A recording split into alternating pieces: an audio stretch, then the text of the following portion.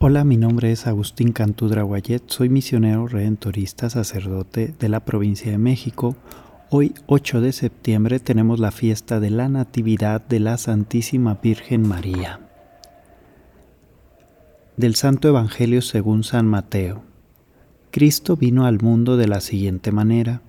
Estando María su madre desposada con José, y antes de que vivieran juntos, sucedió que ella, por obra del Espíritu Santo, estaba esperando un hijo. José, su esposo, que era hombre justo, no queriendo ponerla en evidencia, pensó dejarla en secreto. Mientras pensaba en estas cosas, un ángel del Señor le dijo en sueños: José, hijo de David, no dudes en recibir en tu casa a María tu esposa, porque ella ha concebido por obra del Espíritu Santo. Dará a luz un hijo y tú le pondrás el nombre de Jesús, porque él salvará a su pueblo de sus pecados. Todo esto sucedió para que se cumpliera lo que había dicho el Señor por boca del profeta Isaías. He aquí que la Virgen concebirá y dará a luz un hijo, a quien pondrán el nombre de Manuel, que quiere decir Dios con nosotros. Palabra del Señor. El plan divino era perfecto, crea con amor todo, en libertad todo se mantiene en el amor.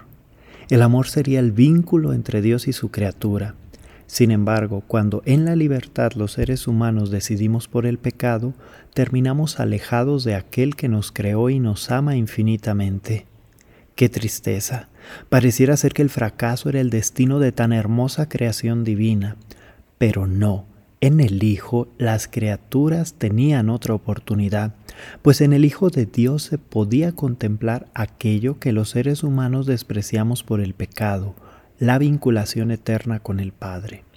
Es voluntad de Dios que todo sea rescatado y por ello en el Hijo tenemos la imagen de lo que debemos ser los sujetos. Todo contribuye para bien de los que aman a Dios, diría San Pablo. ¿Y cómo no reconocer la verdad de la palabra expresada por el apóstol? Pues el pecado que nos llevó fuera de la presencia de Dios ahora es el motivo bajo el cual el Hijo, siguiendo la voluntad del Padre y por obra del Espíritu Santo, vino a nosotros, encarnándose en el seno purísimo de la Virgen María.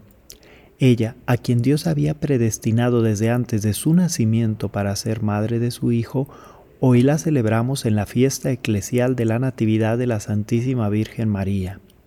Ella desde antes de nacer es llamada por Dios para ser instrumento humano por el cual Dios Hijo venga y ponga su casa entre las criaturas humanas dañadas por la herida del pecado.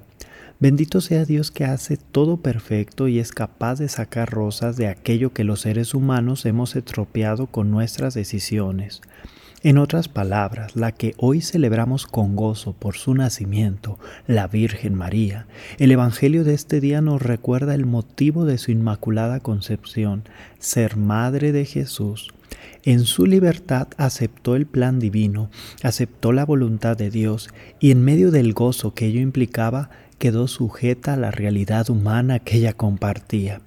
Con quien estaba desposada, es decir, con José, él no hallaba cómo explicarse que estuviera embarazada aquella con la que no había compartido vínculo unitivo corporal. Pero Dios, sabiendo lo justo que era José, pues dentro de los medios con que contaba ya había ideado un plan para dejarla en secreto, hace su aparición por medio de un ángel en sus sueños. Ahí le explica al carpintero el origen del hijo de María y le indica que aquel que debe criar como su hijo tendrá que ponerle el nombre de Jesús. José, que reitero era justo, acepta el plan de Dios y con su decisión se constituye la Sagrada Familia de Nazaret. Nada hay impuesto, todo es invitación. Así es el amor, así es la libertad que nos enseña Dios.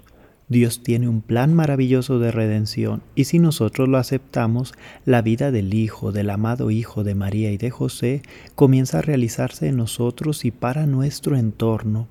La muerte no es nuestro destino final, estamos llamados para la vida, vida eterna. Bendito seas Dios, que nos has creado con amor, nos has redimido con amor y con amor conduces nuestro presente.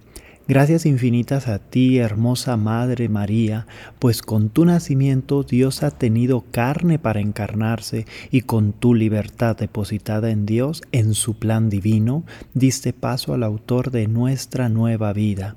Gracias sean dadas por siempre a Dios, gracias sean dadas a aquella que aceptó el plan y a su esposo José, que la acogió a ella y a nuestro Salvador. Bendito seas por siempre, Dios. En ti se llena de alegría nuestro corazón. Bendita sea por siempre en ti, Dios, la Virgen María, Madre de Dios.